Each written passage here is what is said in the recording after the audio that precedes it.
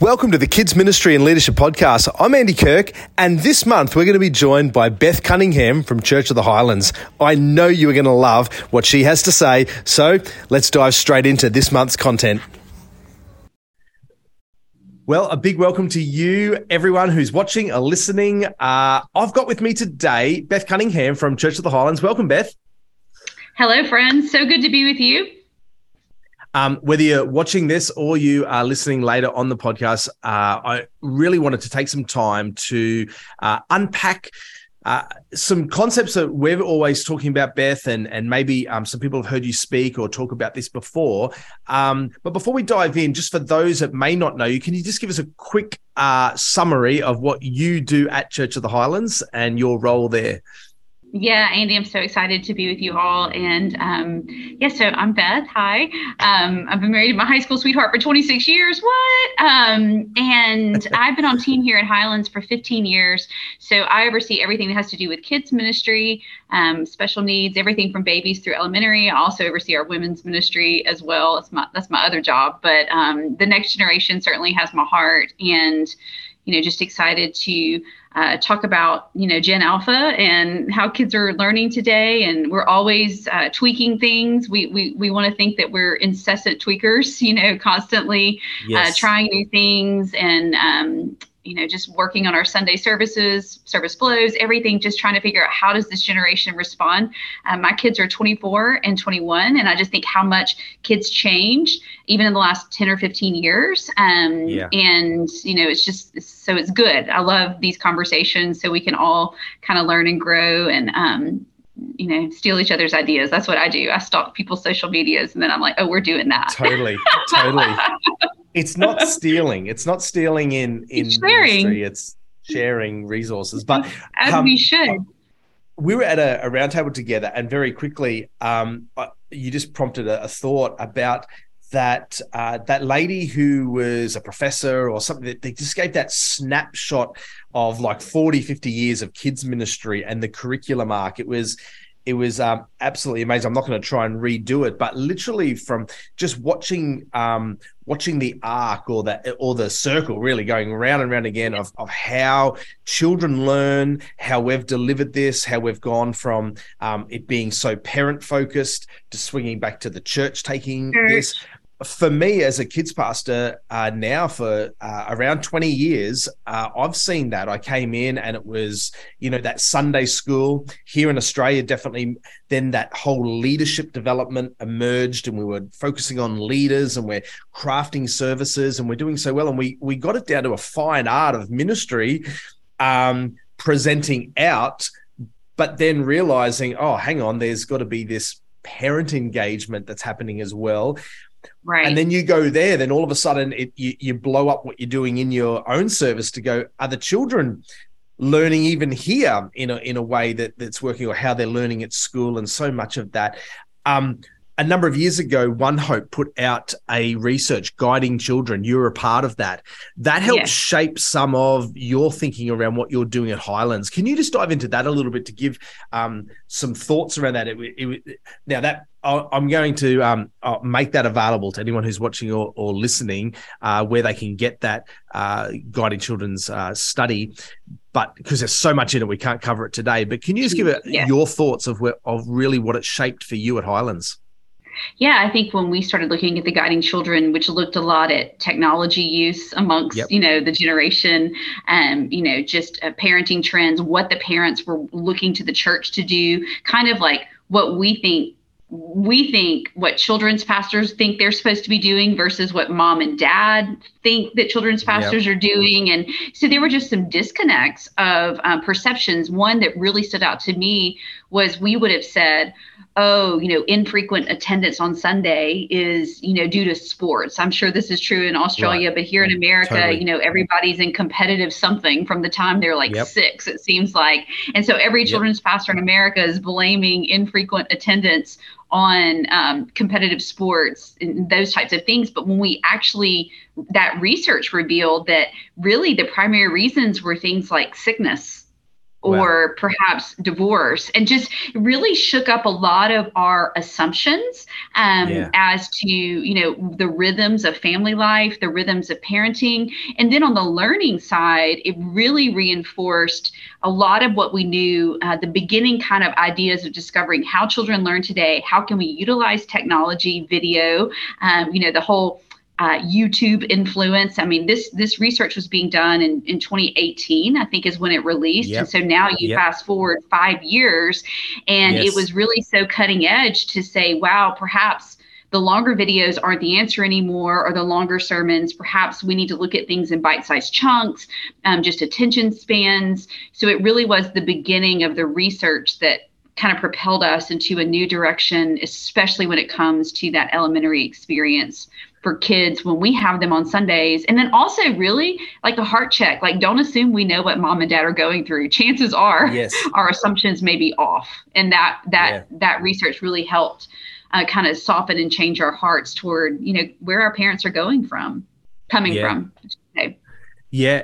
And it's interesting because, like you said, that was 5 years ago. You throw in there COVID, Yes. lockdowns here in Australia, massive lockdowns. I know in parts of America also. And then the re-emerging church coming out of that. I'm now seeing that we went this arc of okay, so how are the children learning here and what are we providing? The research showed that pre-COVID, less than 10% of churches created resources for families. And so coming out the other end now, we're saying, right, everyone got on and they were trying, they're setting up their cameras and they're putting out all this resource. But it either wasn't sustainable or people got screen fatigued. And now it's a little bit like, okay, how do we do this well? And we've now landed at this place. And I think for many of those that are watching or listening here are saying, okay, what do we keep that did work, or what do we change? What do we tweak? But essentially, how can we bring this together to both make Sunday church and Monday fit together? At Highlands, let's start with Sunday around that. So smaller bite-sized video clips and even teaching components. Yep. But really, what is something that has that you've shaped even prior to COVID, but definitely coming out, you're like, oh, this is what Gen Alpha, this is what the kids are craving for right now. I think I know the answer to this, but I'll let you unpack that a bit. I mean, philosophically, we really hung our hat on that we believe children learn best in circles, not rows. And so, everything for us was designed around how often, how much can we put kids in small groups. And so they're interacting with the screen, as you said, Andy, watch a 4-minute clip, but then they immediately turn and they're talking to their leaders, in a guided conversation around what this video content that we hope is compelling, right? And resetting every 5 minutes. What's interesting about Gen Alpha is they are face-to-face deprived. So I think the latest research is saying that by the time a Gen Alpha child is 7 years old, they will have spent 1 year of their life in front of a device, in front of a screen. Okay, that's the research, right? And, so you would joke and say their first babysitter was an iPad. And so there's so much screen time. And then we know also that really ramped up during COVID. Obviously, all of us were on screens for many reasons, some good and some just, dear Lord, we're surviving. So let's just watch, another Bluey, an episode. We know that screen is there, but now Gen Alpha, they're showing signs of a lack of like face to face. So we take that information and say, oh my goodness, like these children actually need an adult, a high school student, a college student. They need an older person in their life to actually look them in the eyes and talk to them because there are already deficits just generationally. And, that's why they're seeing some of the lack of empathy and some of the socialization skills, that these gaps that are in Gen Alpha. And again, those things were trending before the pandemic, and COVID just obviously kind of exacerbated that. So as a church, we've got to say, what difference can we make? It's so old school, but it's the power of looking a child in the eye and, calling them by their name. How do we have more face-to-face conversation? How do we encourage peer-to-peer conversation, so they can really learn how to recapture some of those friendship skills that were lost over those kind of 2 years of just yuck that we all walk through. So we're really focused on those things. So it's so interesting how the Guiding Children research was already pointing in that direction. I know, amazing. And then, we had this kind of 2-year wildness in the world. And now we have this generation that has so much strength, the most diverse generation in human history. Yep. They're going to be probably the most resilient generation. There's so much strength. But I think it's like now it's like game on Sunday. We have an hour and 10 or 15 minutes. What can we pour into them relationally? Yeah, I just get really excited about that. It's so much gold in there. And it's incredible what you're saying there in the context that I go back the last 10 years, maybe even within kids' church and children's ministry, where we've been trying to deliver content. And we're not doing that now. I mean, we still are. Sure. But the content was king. And I remember, early 2000s, curriculum coming out on DVDs and we're video curriculum big set, and then we're doing this. Big decor. Yeah. Yeah. And big so stage. We're massive and it's all up the front here and the games and the show. And it's amazing that now it's relationship and what the kids want is relationship. And whereas the content is more, how can we empower the parents to be walking through this? And so I spend a lot of my time now sitting going, okay, so here's the big thought from the Sunday, but really, how can I empower parents to walk this out? How can I get healthy marriages? How can I get healthy families? How can and so it's interesting, the shift to resource and help the family unit at large. Again, I referenced One Hope, but they use the 3 legs of a stool essentially to around spiritual vibrancy, which is the Word of God, which we are bringing both here and at home, but at home and a spiritual community. Children want a community. They're missing that. Absolutely. So a place much. To belong, right? Exactly. But then that third element of home, how are you at Highlands taking that? Okay, so we've got smaller, we're building that. Content's important, but community is vital.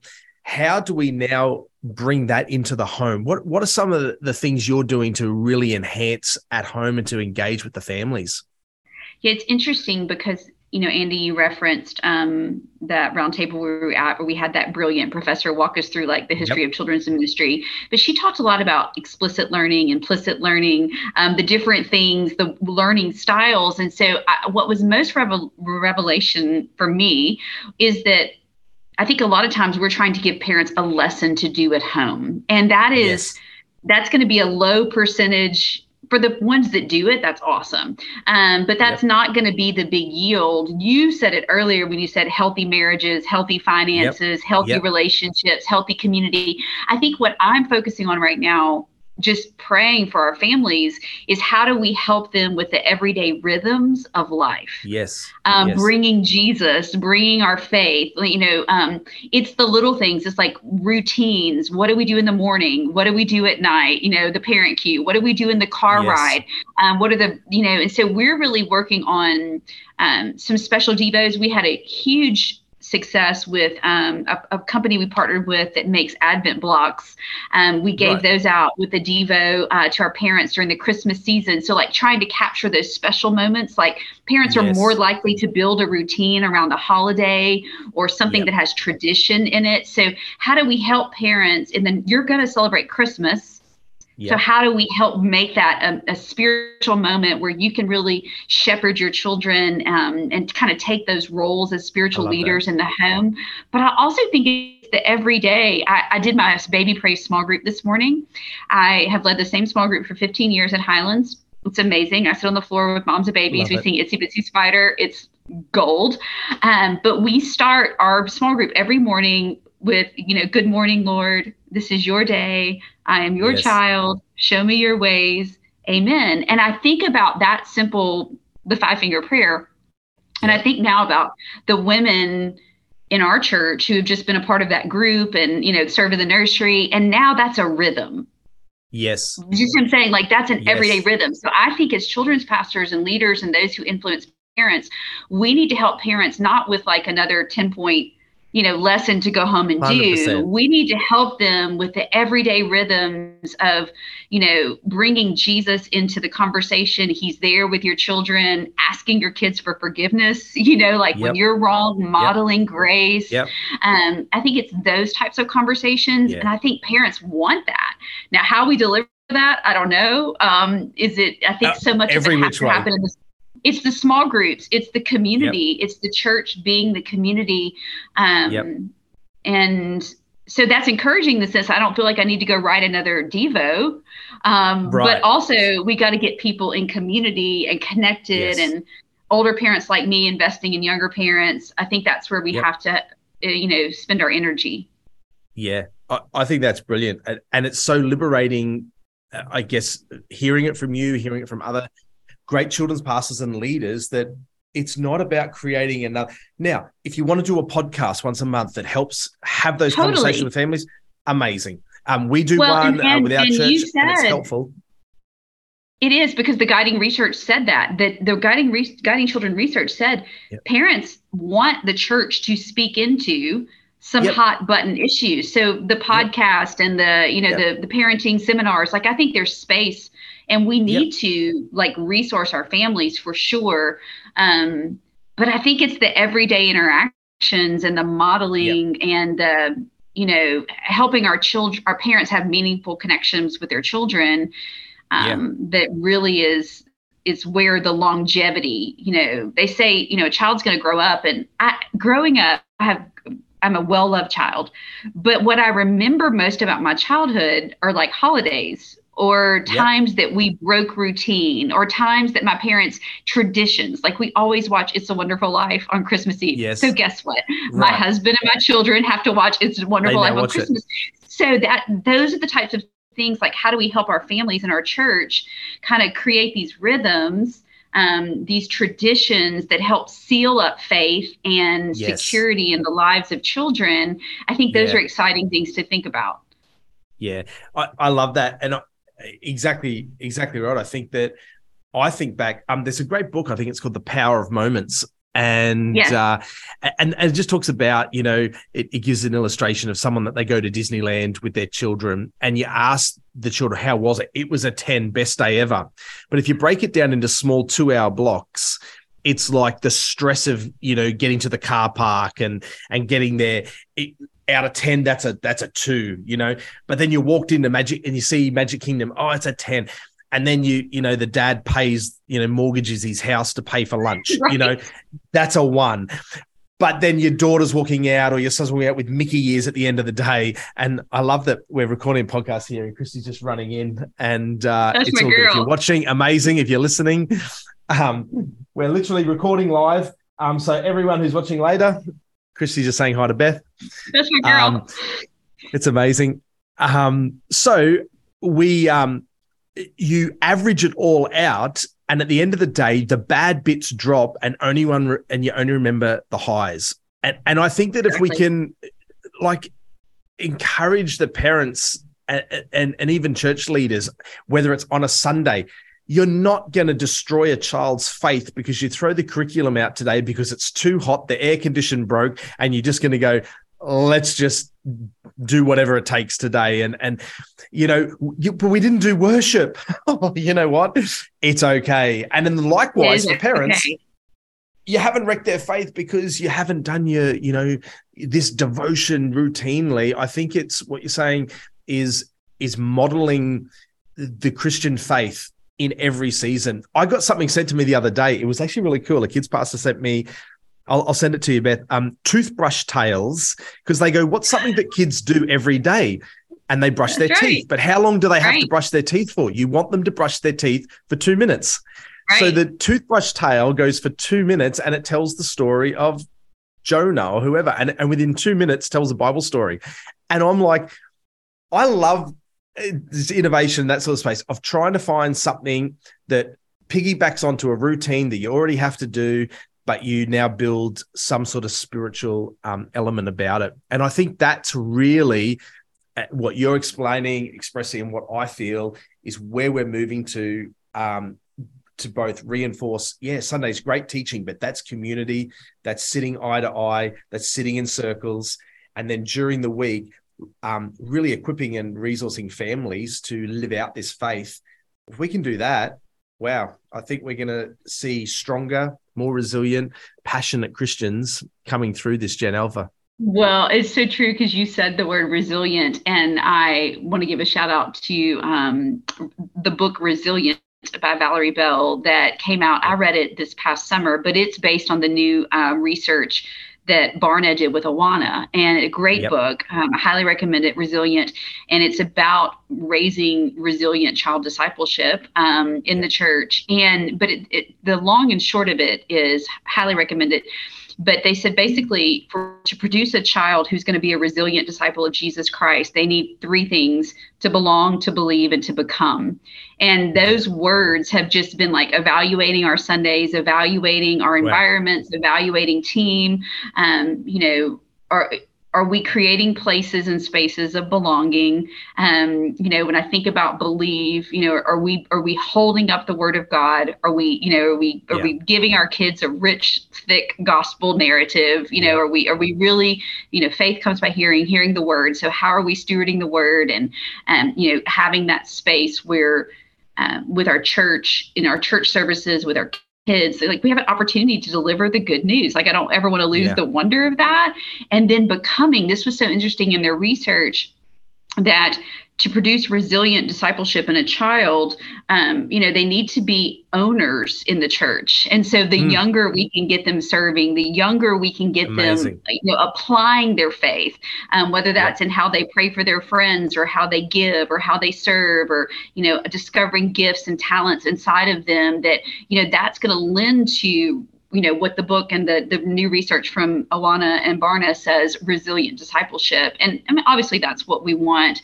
But that's kind of what I'm talking to our team about right now, are those three things in every area. And we're even here at Highlands right now, we kind of have an internal slogan we're working on right now, which is, numbers are, we're known for being a systems church. We like a system, but really the cry of our hearts right now is know the one, know that person, know every child, know their story. And it was so beautiful. I had every campus send me at least one story of every child, just one child. And I think that's the power. Like if I walk in on a Sunday to serving kids, I want to leave really knowing one child's story that day. And if every leader, does that, imagine the ripple effect that happens in the belonging, believing, becoming, if we really just focus on those face-to-face interactions, those conversations.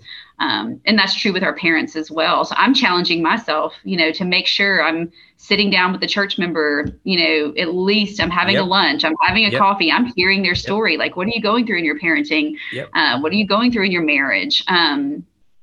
Because that's community. That's what we need to be about. So I love it. Well, we could chat all day.